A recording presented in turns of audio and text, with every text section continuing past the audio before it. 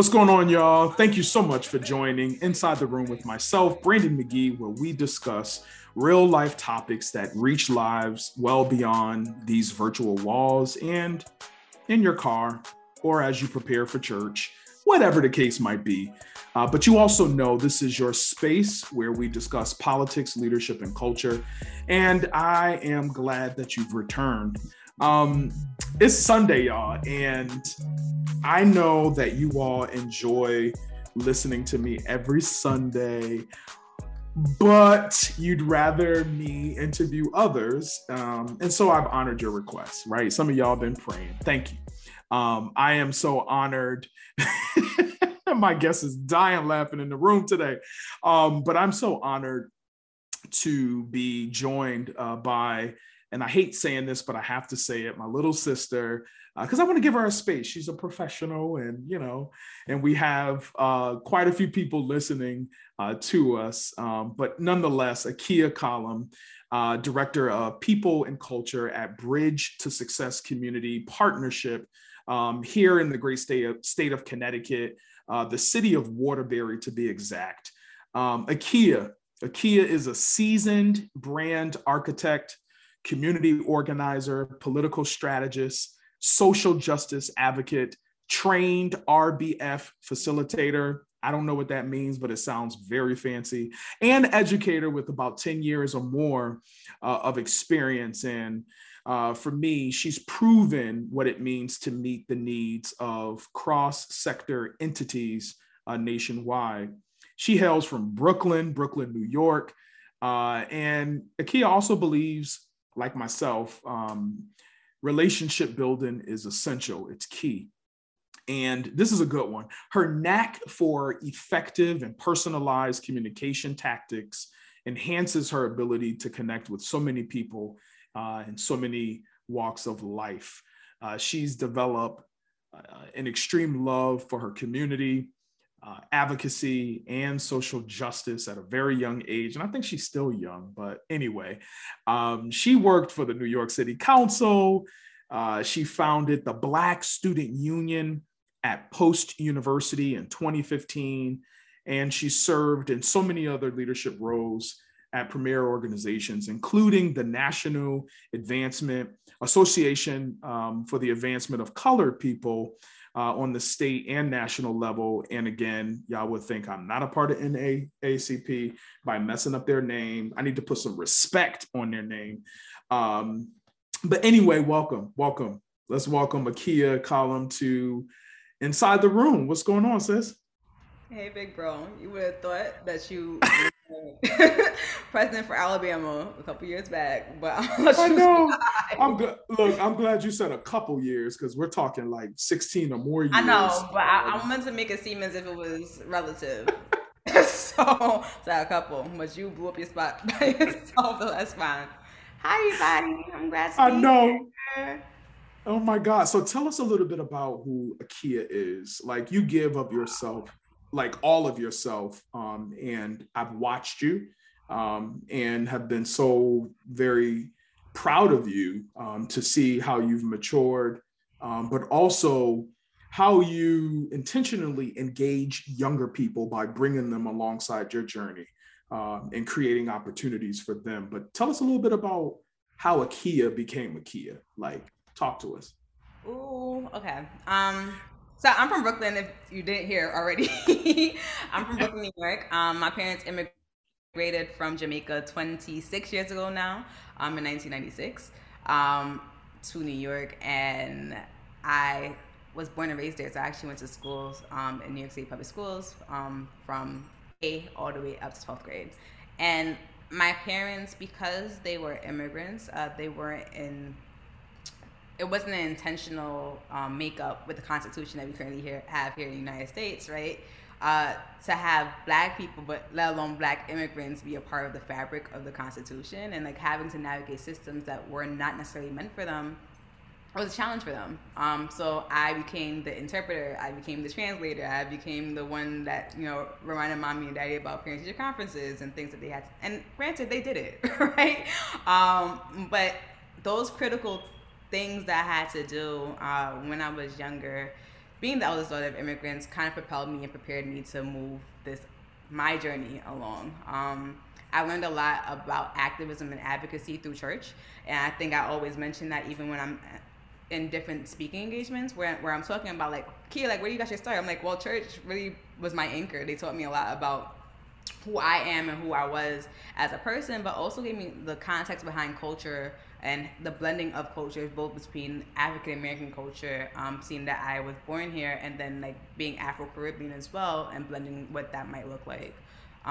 It propelled me into sports, so I ended up running track at Benjamin Banker Academy, which I was just talking to you about being the historically Black high school, one of. Yeah, that's got to be a new term that you I don't people. think so.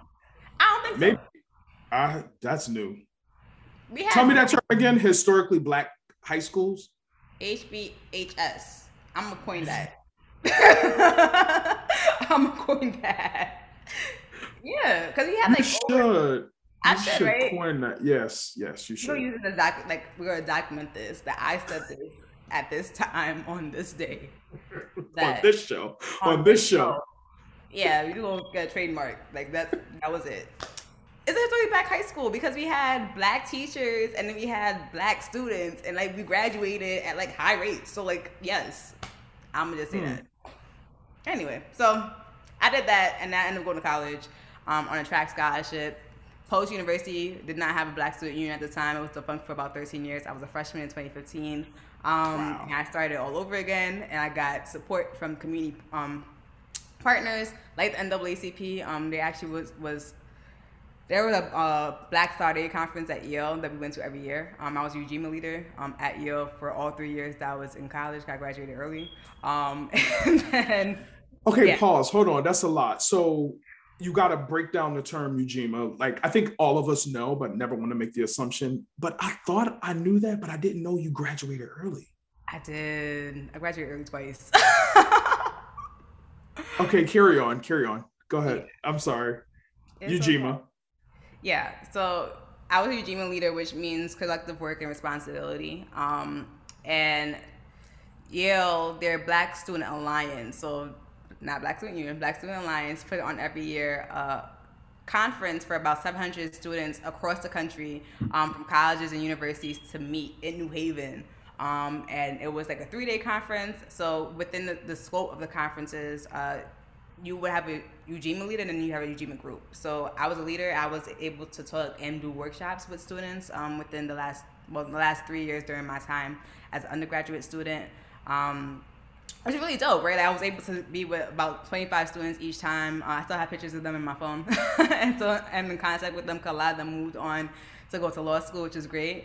But really to have like kick back and talk about culture and like just be yourselves. And like, I think that was a good point for me, a reflection point for me, especially when I was talking about advocacy on my college campus itself and like bringing them along to like figuring out what diversity actually means on a college campus outside of the scope of like, let's just put this Black girl in a picture on a frame. Right. Or go sit down in grass and like hold hands. Like it needs to be more than that.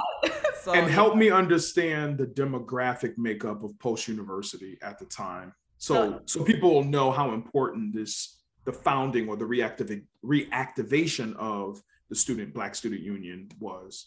Yeah, so at the time we had about 13 to 14% of Black students on campus compared to a larger population of more either white students or students that were international students. So the international student population was larger. So yeah, we had 14% of students. A lot of the students were on sports teams. I would say track teams, but sports teams. So that was also helpful to kind of figure out what that next step might be. BSU meetings were on every Tuesday at 7 p.m. Right after track practice. So it was definitely a place to learn about culture. We had like we had guests that came and like spoke to us about certain things. I led certain workshops as well. And then movie nights, we had kickbacks, we had like healthy foods. I had a Black restaurant day where different Black restaurants from whatever they came in and everybody eat for free. It was dope. Like, it was cool. So tell me again, and I'm sorry, but what does RBF means as a facilitator? Oh yeah, so research based? No. Results based facilitator. able to move people from point A to point B within meetings. Oh, okay. Yes. All right, fancy. So if y'all want to hire her, y'all know, y'all get all of her social media handles at the end. But that's dope. That's dope. Now, like, I want to take a quick break and then we can jump into a few things that I want to ask. And just to kind of prep folks as they're listening, Akia is, so when you think of talk shows, right, and they bring in experts, you're my expert for today on all things related to politics and culture and all that good stuff. And I think what's even more important is that you bring another perspective to conversations where a lot of old fogies, seasoned people are having these conversations, but it's absent of the millennial voice and the impact of younger activists in this space. So y'all don't go nowhere. Keep it locked right here on the official FUBU Radio, where we are inside the room. And today we have a special guest, Miss Akia. I'm going to call her Dr. Akia S. Collum Esquire. Like, that's going to be the name. Yeah, let's do that for now. All right, so y'all keep it locked. We'll be right back. All right. What's going on, y'all? And welcome back to Inside the Room with Brandon McGee here. And if you missed the intro of today's segment, we have a very special guest. Her name is Akia Collum. She's a seasoned brand architect, community organizer, political strategist, and social justice advocate, who's doing a lot of amazing things here in the state of Connecticut and basically throughout the East Coast. And we, talked a little bit about her journey to where she is now. And today she's my co-host, and we're talking a little bit on the importance of being engaged. And I want to kind of kick off a series of conversation on just politics, but I really want to back into this whole Elon Musk Twitter purchase that happened last week.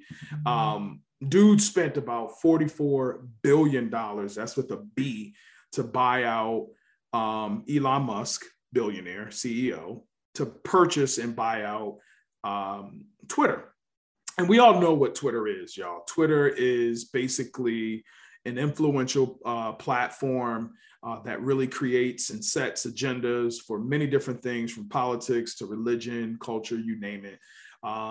When you got people like Cardi B and all these folks on Twitter, it is hilarious. But anyway, many people have had questions about what this purchase means for the future of Twitter, and also one that is of great importance to me in this show is free speech overall. But I want to read this quick quote, and then I want to hear your feedback, Akia. And the quote is, and I quote, free speech is the bedrock of a functioning democracy, and Twitter is the digital town square where matters vital to the future of humanity are debated. That is true indeed. So, like, for me, this purchase is really scary. I want to know your thoughts on this. Like, what are some of the implications for this social media giant as it relates to Twitter's policies, regulatory changes, et cetera? Like, what's your reaction to this? Like, 44 billion. Yeah, I mean, $44 billion, for you to drop $44 billion on an app and like not be broke afterwards is nuts. I think even thinking about like the advocacy space and the activism space right now, where people are really fighting for like free college and to eradicate college debt. And, right. We're talking about trillions of dollars, but like the fact that you as one single individual are able to drop $44 billion as if it was like $4.44 on like a big egg and cheese at a corner store, that's nuts, right? Like that. I mean, you just talking about it, I'm like 44 billion. I'm not even sure I'm gonna see that in my lifetime, right? Like, I don't think an average person can imagine what $44 billion looks like. Let alone how many zeros is at the end of that 44. Like, right. I don't know what I don't know how that feels. I know that will change, like $1 billion, $1 million, $100,000, which changed my life completely right now, right? Like, so for you to have $44 billion and just drop it, like, hey y'all, I'm here. I'm like, okay, cool. Right, I think right. also to the regulation part. So I'm thinking about Power, the TV show, which we'll get to eventually. Because you're like, I don't know who that is. Well, in full transparency, I don't think I'm sorry, 50. Like, and 50 is someone who I really respect. Have not watched it, but my mentor, June Archer, they're all in. Like, that's 50 Cent Yeah. circle. I gotta catch up. Okay. Anyway, your thought. It's like Power, all that good stuff. Keep going. Yeah, so Power, and in one of the renditions of Power, I don't remember which one it is, but like 50's song is like money, power, powder, and respect. And like imagine thinking about somebody that has money, like people automatically, most folks automatically assume that they have a lot of power and influence, right? And like if you're able to leverage that, of course you will have a lot of power and influence over people, but the fact that you have power and influence over an entire country, um, a nation, because it's not a American youth based app, right? International, like we found out about key events, news events, like Palestine through Twitter, right? Like we found out That's about right. key events, um, about what's happening in the Middle East through like we found out a lot of stuff through Twitter. And when things were happening, even when COVID and the coronavirus pandemic started, like Twitter was definitely a source of information and news anchor for a lot of people. And you mentioned before about the influence of Twitter, but Twitter has also been a mecca of culture, right? Like Black Twitter is a real Mm-hmm. thing and doing clapbacks and all that other stuff. So when we think about free speech, like free speech to what extent, and then who are we impacting when we Mm. not have one person in charge of the entire ecosystem of Twitter, which many people are saying is like a backlash towards the fact that Twitter banned Donnie a long I time was ago from. just gonna ask you, do you think this is like a Twitter 2.0, aka BKA Donald Trump? Like creating space for him. Like, do you envision Elon Musk saying, look, he's only, and by the way, to those folks listening, he was only suspended, meaning he can always Yeah, be welcome back. And we're talking about Donald Trump. But anyway, yeah. go ahead. No, I'm not entirely too sure on if I could like pinpoint that as a marker for Elon Musk. I think he's just a billionaire, like how Jeff Bezos went to space for the first time and was like, all right, cool, like I'm good. I think when people have money, they do what they want. Like I don't know. I don't know if there's a direct correlation, and I might be wrong, right? There might be some additional research that's out there that folks are able to really narrow in and pinpoint in them, but I don't know if I can speak directly to that. Yeah, yeah. So do you think that this would ultimately, and I think you touched on this a little bit, but do you think it will impact sort of American politics, right? Do you think the Congress will essentially put together some legislation um, toward like regulating the social media platforms? I know they have with Facebook and other places, but explicitly around disinformation, because Twitter and Facebook and other big giants, Instagram, what's the other one? Snapchat. Like, misinformation is absolutely insane, and it seems like there's like been upticks of it over the last maybe 5 to 10 years or so. But do you think Congress will act sort of aggressively after like this particular purchase? I mean, I would hope so. I think folks, especially in like the BIPOC space, a lot of people are talking about how these particular paths. Pause. What's BIPOC? Because I know some of our listeners are like, "What? Sorry, Y'all got another name?" So tell us what BIPOC is. Black Indigenous People of Color. Why can't we Which just be black and brown? I mean, we can if you want to. It's fine. I use either or. Like I'm not. I do as well, but I think when we have sort of a cross generation of people, folks are like, I remember when I first used that term, and I Yeah. was at church, and folks was like, Hmm. by who? What? But anyway, Yeah. BIPOC, you were saying, Yeah, I mean, I think people in the black and brown space are thinking more like um, there has been a lot of temperament around what we can say and what we could do. Like we've seen that there has been racism embedded in these apps where they have regulated us, but not necessarily regulating other things. So like, for instance, like the January 6th attack, right? There were a lot of things that are happening, popping off on Facebook and on Twitter. And like, y'all over there talking about you can't say anything about X, Y, and Z in a black space or from a black perspective or from my perspective of being a black person in America because that's going against your rights and free speech and whatever. But then you go have folks talking about like we about to go to the Capitol and ram into this piece. Like that don't make no sense.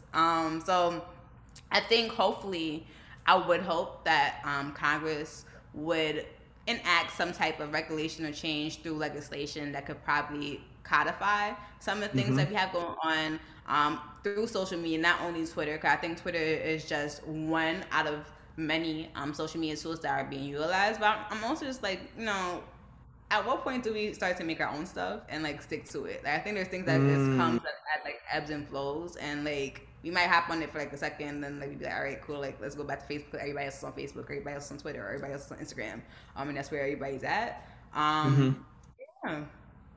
I noticed on Twitter, and ever since I have my departure from the Connecticut General Assembly to work in the other side of politics, I haven't been as active on Twitter. However, I do lurk and I go on and I look and I try to see what's going on with other folks. And I've been reading a lot of Twitter captions and tweets rather, where people are like, yo, did you lose followers? Have you noticed such and such canceled or deleted their accounts as a result of this purchase? I guess my question is, do you believe that it'll impact, and this is for the culture, but do you believe it'll impact spaces like Black Twitter where we're just like, oh no, we're out. Let's create, hopefully Black techs are listening. Hopefully they're creating spaces for us, not just Clubhouse, because you're famous on Clubhouse, but like other spaces where we create our own thing. Like, do you think the future of Twitter has really had a negative impact on those types of movements? I'm not sure. Like I think notoriously you have seen ebbs and flows of like people leaving and then coming back. Like we have Blackout on like standing in solidarity with like Black folks on like Instagram and Facebook, and we came back. It's like, all right, like there's ebbs and flows. I think they are really powerful tools to be utilized within the Black community when used correctly. And I don't necessarily, I don't know if it's going to have a effect that's negative on like us moving towards like, oh, okay, like now that Elon Musk has purchased Twitter, like now we're all gonna just jump ship. Yeah, we're gonna jump ship. I don't know if it's gonna do that. I mean, I'm hopefully in my generation that I'll see like the evolution of a Black tech space where like there's like the involvement of like our own Facebook or our own Twitter or our own Instagram platform that all of us are on and are able to utilize. But then we might get pushback, which I feel like we always do, about like creating these intentional spaces for Black and brown people. Yeah. I can only think of when you started to talk about the Black sort of tech space, I thought about Isaac Hayes' son, Isaac Hayes Jr. He started an application, a subscription social media type platform called Fanbase. I'm still trying to understand what Fanbase is all about, but it's the fact that it is led by a Black person. I'm really excited about that. But you kind of jogged my thought process on that. But I'm thinking though, is this an opportunity to really create true activism beyond just the digital space, right? And I'm going to paraphrase. I remember former President Barack Obama saying, y'all just can't live behind your smartphones. You actually have to get out off your couches, off the porch, and engage with people. I'm paraphrasing, okay? Those are not his exact words, but the point I'm getting at, do you think this creates or forces us to revisit true activism, and I don't even know if that's that's a good way of describing it, because activism is activism, right? You can do it on digital, you can do it in person, whatever. But do you think it'll increase more engagement of millennials human to human versus just sharing tweets and having digital campaigns, etc.? I don't know. I'm just asking. Yeah, I know. This is a conversation. So I feel like there's space for everybody to do what they got to do, right? Like, I think also, like, there is a art of activism, and I think people don't understand the culture sometimes of, like, when you're going outside to protest, there was a reason why people would link arms, or there were reasons why there would be clergy on the outside and like the protests on the inside to protect, like, to create like a barrier between like the quote unquote outside world, right? Like, there are certain things that people are not taught, or like is not a foundational part of this, like, this new activism wave that we're moving into. And like, of course, you might need a tweet. I didn't know about Breonna Taylor unless I had the tweet. I didn't know about Ahmaud Arbery unless I had the tweet, right? Like, so Preach. Like, and I'm snapping my fingers because I'm like, that's dope. No, seriously, like, I didn't know anything about it. Nope. You wouldn't know anything about that. And then also, like, I don't like when folks make it seem as if it's like a siloed things, right? Like, there's Breonna Taylor's here in Connecticut. There are Ahmaud Arbery's here in Connecticut. There's situations that has happened in the North where people are trying to make it seem as if like voter suppression only happens down South. Like, no, it happens here too, y'all. It's just more subtle. And I figured out what that might look like and how do you not bridge that gap. I think there is an intergenerational divide where we're still trying to figure out how to communicate with each other. Where, you know, I might be feisty Kia, and then y'all might be like, all right, slow your roll, young girl. Like, you gotta learn tricks of the trade. I'm just like, well, I'm ready to go now. Like, what y'all doing? So, like, you know, we really are trying to figure each other out simultaneously. So I think in terms of activism, like, reeling it back and like maybe having folks be more. Wait, don't jump too far into it, because we're going to talk about sort of this new wave of activists, right? Okay. And I really want to unpack it. No. I asked the question, so it's good. I'm happy that you're going there, but I think this is a great segue into sort of this topic on your boy Rufus Montgomery and his commentary. So before we jump into that, I want to take another break, give folks a chance to get their coffee, whatever they need to do, and meet us back inside the room after this quick break. So, of course, you are tuned into the official FUBU Radio right here on Inside the Room, and we're here with Akia, and we're just chopping it up, y'all, on this Sunday. So keep it locked right here on FUBU Radio. What's going on, y'all? Brandon McGee here, and I'm just going to jump right in. This is the final segment of what has been an amazing time with my young sister, my baby sister, Akia, and just hearing her thoughts on trending political topics that have impacted each and every one of our lives, from Elon Musk to voting suppression, you name it. And I want to pick her brain once more on like this idea of the next generation of activists, and pose a question, you know, for those young people who are listening. You know, you have an itch, you have a desire to help your community better, or you have an issue that you've been fighting really hard, whether you're organizing or you're doing some positive stuff online and you're trying to educate people on the importance of community building. Like, I think it's important, because if you read back in history and you look at the Martin Kings of the world and the Harry Belafontes and the Nina Simones and all of these folks, they started at a very, very young age. And had it not been for the youth in the college division of the NAACP, that's the National Association for the Advancement of Colored People, got it right that time, and Rosa Parks, who, you know, basically manage youth councils in the city of Montgomery, Alabama. Like, had it not been for young people, I'm not certain.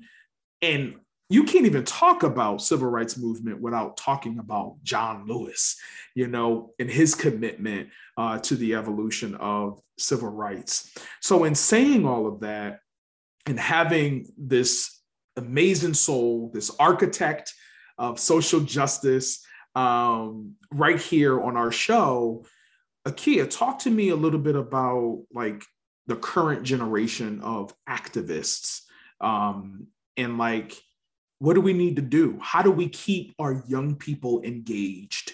Our young people, quite frankly, that are looking on social media and thinking, yo, I want to be like Lizzie. I want to be like, or Lizzo, not Lizzie. Lizzie was my great grandmother. But I actually love her though, because the fact that that woman is able to kind of just do her respectfully, like, is dope. But anyway, the question at hand is, how do we get young people involved in this new wave of activism? And shout out to Tiffany and everybody else. Yeah, go shout my girl out. Yeah, please. Yeah.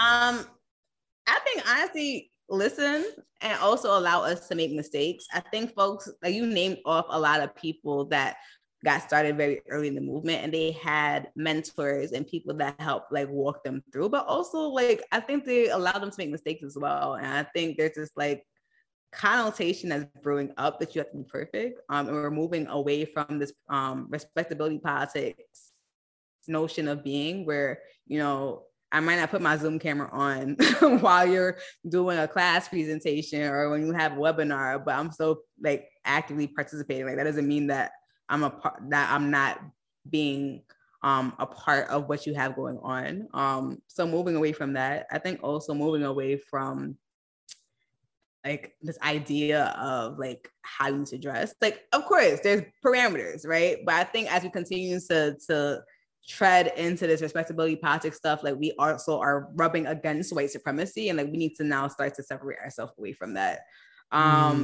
This new era of activists, I am super proud of you all. I'm super proud to be a part of like this ever evolving group, because we're challenging systems, especially around things that matter to us, right? Like activism does not always have to mean marching in the streets, or it doesn't always have to mean paying Black Lives Matter down the streets when that was a thing back in 2020. But like, it could also mean pushing back on employers about wages, right? Like, and we've been seeing a huge like increase in people talk about transparency and pay, which I'm grateful to Connecticut for the fact that we now have that codified as a part of legislation, where like employers, LOL, y'all have to make sure she puts salaries out there. Cause I'm not about to apply for a job that's only paying me $30,000, but I know I'm worth X amount of money. That's right. In this world, right? So like, I think as of right now, the future of activism is bright. As of right now, I think the future of activism still has the opportunity to reinvent themselves, where they are able to cling to the things of the past, where there might be some practices or best practices that might have been utilized, similar to what I was talking about earlier today, where there was clergy walking on the outside and people walking on the inside. They would link arms when they were doing marches and protests. But also, what's the next part? Like, what's next? Like, we do a lot of activism stuff of walking and marching and yelling in the streets, but we don't take it to the next step, where there's not, or oftentimes there's not a follow-up to showing it, or in reverse, there might be a follow-up, but people are not capturing that information to allow people to understand, like, hey, y'all, you said X, Y, and Z. We have done this, and then we went to that. We went to LOB. We did all these different things, and we followed up. And this is where we came to our general conclusion. Of course, there are other things that you could probably do. We'll be more than happy to listen to suggestions that you might have and move forward. You have grassroots folks. You have organizers that actually work in organizations. Like, and those folks show up differently, but I think we also need each other. I don't want people to feel as if there needs to be a hierarchical structure either. I think there is beauty in working with other people. And sometimes when we get into this frame of thinking that we only have to call on one set group of people, or we have to like defer to a set group of people because they might have the expertise, like other people have expertise in their own lived experience, and they're able to share that equally. And then we can move from that perspective onward. So one of the things that you mentioned, and I'm just going to summarize it, this sort of loosening up of the only word that I can think of is decorum. I'm not talking about clothes. I'm not talking, just like you say respectability politics, but in my mind, I'm thinking, doesn't there need to be some form of like, not boundaries, but like expectations in the way by which we do things so that we're working toward an end versus like, however we get there, we get there. And that's not what you're saying. You're not saying that. But I feel sometimes, and this is sort of the consequences, not in a bad way, but the consequences of being my age, living in sort of like an influx of like old school, but new school, but trying to create your own space. So like, I guess what I'm saying is, do you think sometimes we lack structure, all in the name of creating space for young people to be involved? Or like, I guess I don't know what I'm asking, but I'm just trying to figure out like, how do we keep and maintain some level of system? And maybe the system is just so broken that we need to recreate and be innovative and nimble and all that other stuff. But I don't know, like, what are your thoughts on what you think I'm trying to say?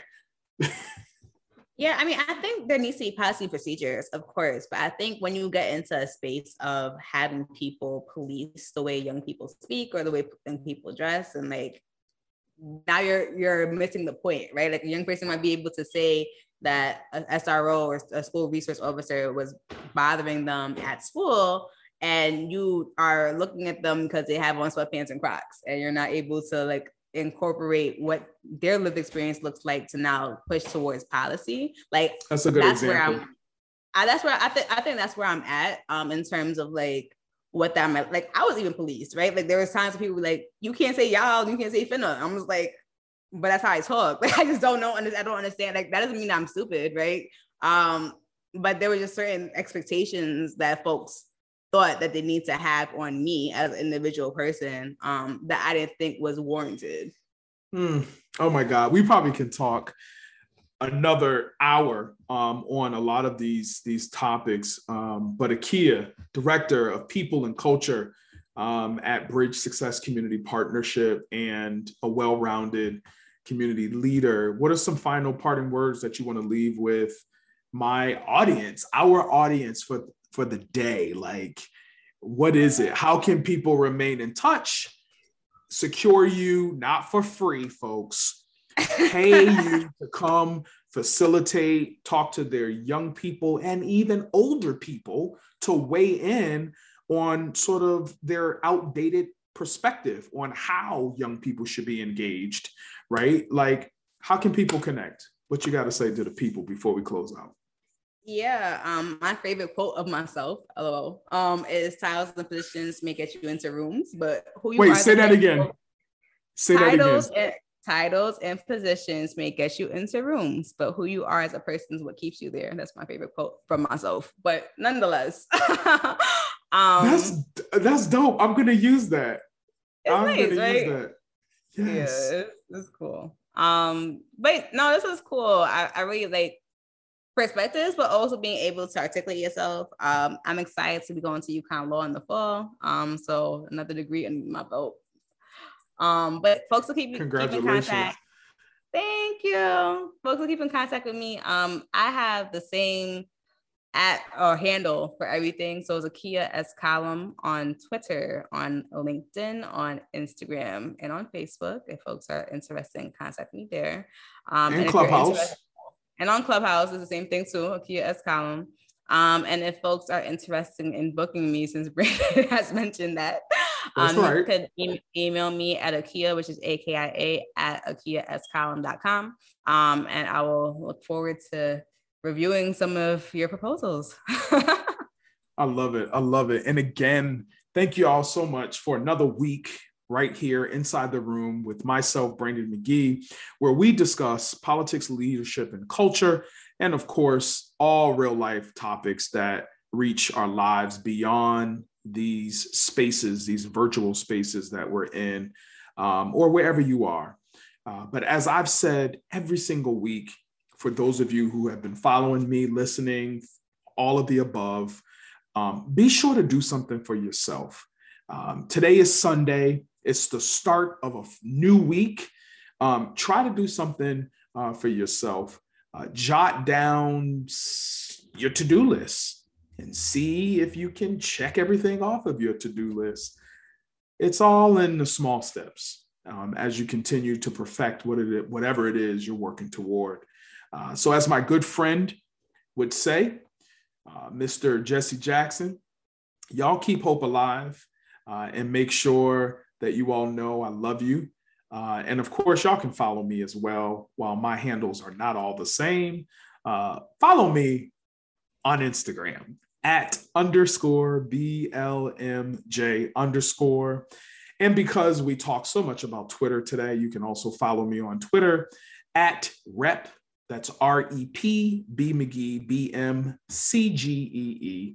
And of course, those of you who are like, I don't want to follow you on any of those pages, you are a Facebook person, join the family right there on Facebook and just type in Inside the Room and you can follow our group. All right. Until next week, I love you. Peace.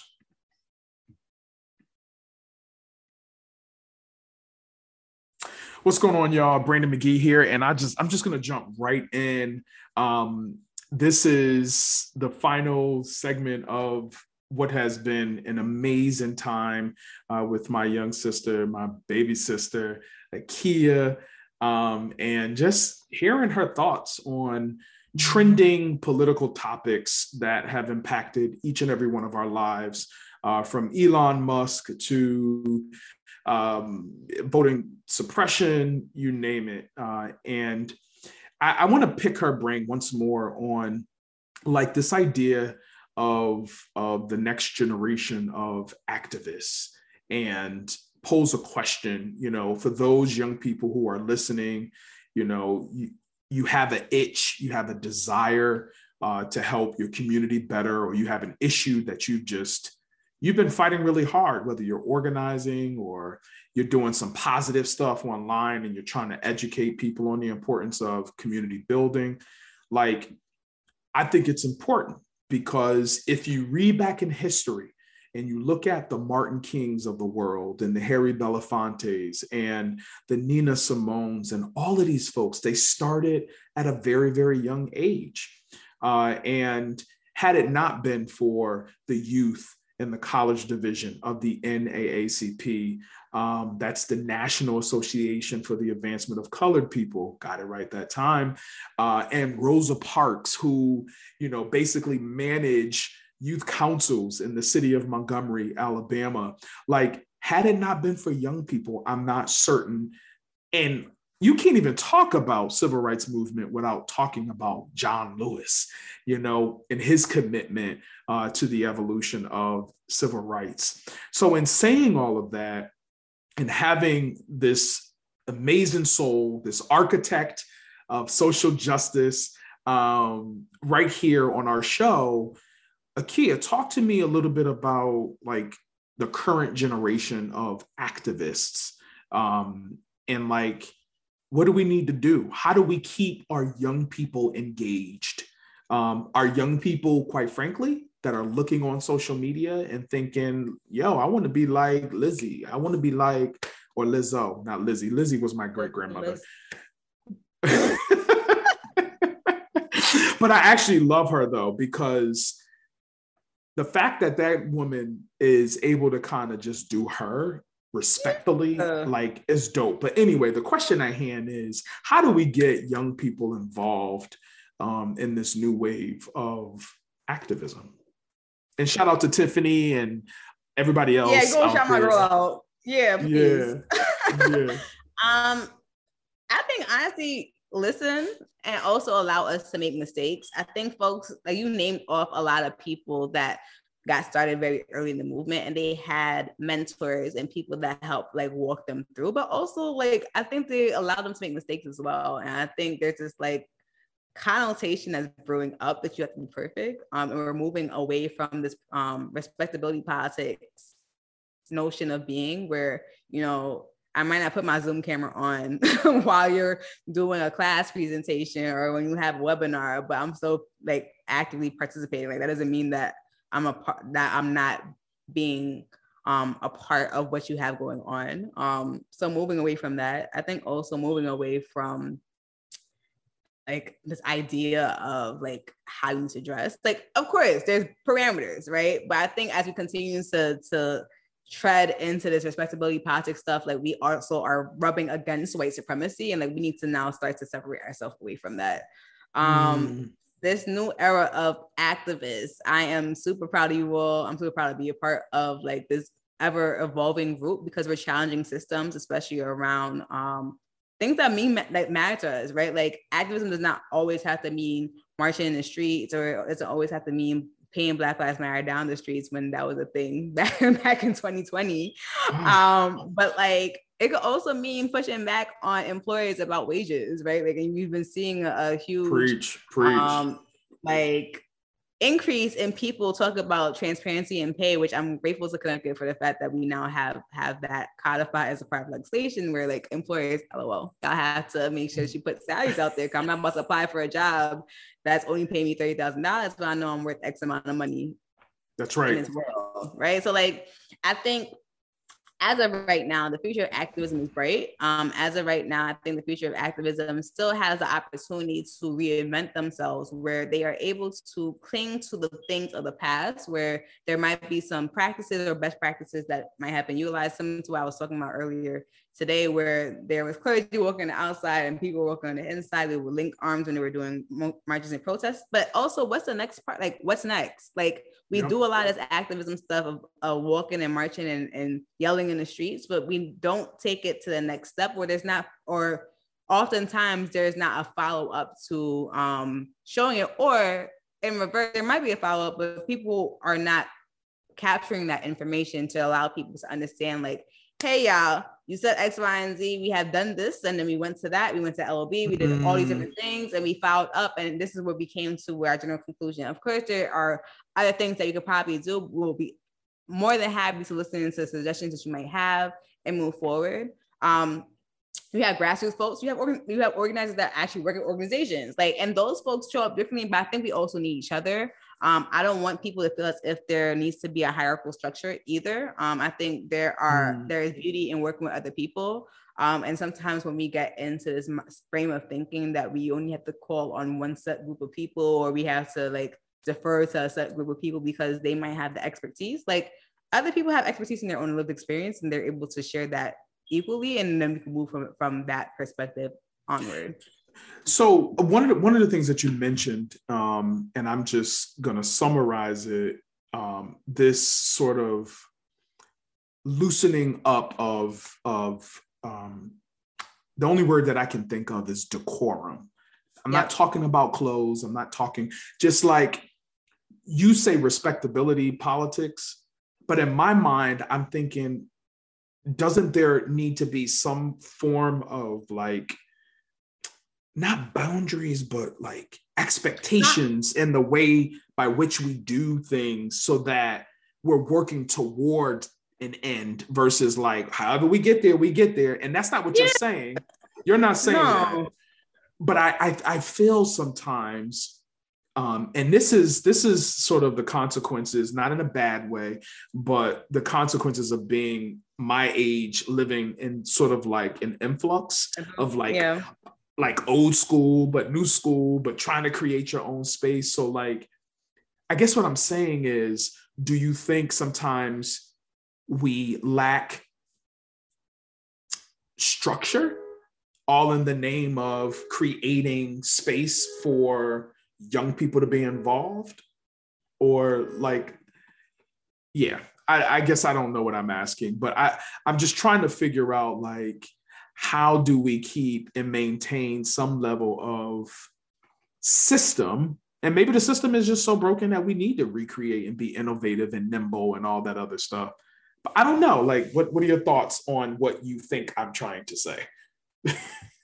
Yeah, I mean, I think there needs to be policy procedures, of course, but I think when you get into a space of having people police the way young people speak or the way young people dress, and like, now you're missing the point, right? Like a young person might be able to say that a SRO or a school resource officer was bothering them at school, and you are looking at them because they have on sweatpants and Crocs, and you're not able to like incorporate what their lived experience looks like to now push towards policy. Like that's a good example. I think that's where I'm at in terms of like what that meant. Like I was even policed, right? Like there was times when people were like, you can't say y'all, you can't say finna. I'm just like, but that's how I talk. Like I just don't know. I don't understand. Like that doesn't mean I'm stupid, right? But there were just certain expectations that folks thought that they need to have on me as an individual person that I didn't think was warranted. Oh my God, we probably can talk another hour on a lot of these topics. But Akia, Director of People and Culture at Bridge Success Community Partnership and a well-rounded community leader, what are some final parting words that you want to leave with my audience, our audience for the day? Like, what is it? How can people remain in touch, secure you, not for free, folks, pay you to come facilitate, talk to their young people and even older people to weigh in on sort of their outdated perspective on how young people should be engaged, right? Like, how can people connect? What you got to say to the people before we close out? Yeah, my favorite quote of myself, LOL, is titles and positions may get you into rooms, but who you are. Wait, say that again. Say that again. Titles and positions may get you into rooms, but who you are as a person is what keeps you there. That's my favorite quote from myself. But nonetheless, that's dope. I'm gonna use that. I'm nice, gonna right? use that. Yes. Yeah, it's cool. But no, this is cool. I really like perspectives, but also being able to articulate yourself. I'm excited to be going to UConn Law in the fall. So another degree in my belt. But folks will keep in contact. Thank you. Folks will keep in contact with me. I have the same handle for everything. So it's Akia S. Column on Twitter, on LinkedIn, on Instagram, and on Facebook. If folks are interested, contact me there. And Clubhouse. And on Clubhouse is the same thing too, Akia S. Column. And if folks are interested in booking me, since Brandon has mentioned that, you could email me at Akia, which is AKIA at AkiaScolumn.com. And I will look forward to reviewing some of your proposals. I love it. I love it. And again, thank you all so much for another week right here inside the room with myself, Brandon McGee, where we discuss politics, leadership, and culture, and of course, all real life topics that reach our lives beyond these spaces, these virtual spaces that we're in, or wherever you are. But as I've said every single week, for those of you who have been following me, listening, all of the above, be sure to do something for yourself. Today is Sunday. It's the start of a new week. Try to do something for yourself. Jot down your to-do list and see if you can check everything off of your to-do list. It's all in the small steps as you continue to perfect whatever it is you're working toward. So as my good friend would say, Mr. Jesse Jackson, y'all keep hope alive. And make sure that you all know I love you. And of course, y'all can follow me as well. While my handles are not all the same, follow me on Instagram @_BLMJ_. And because we talk so much about Twitter today, you can also follow me on Twitter @rep. That's REP B McGee BMCGEE. And of course, those of you who are like, I don't want to follow you on any of those pages, you are a Facebook person, join the family right there on Facebook and just type in Inside the Room and you can follow our group. All right. Until next week, I love you. Peace.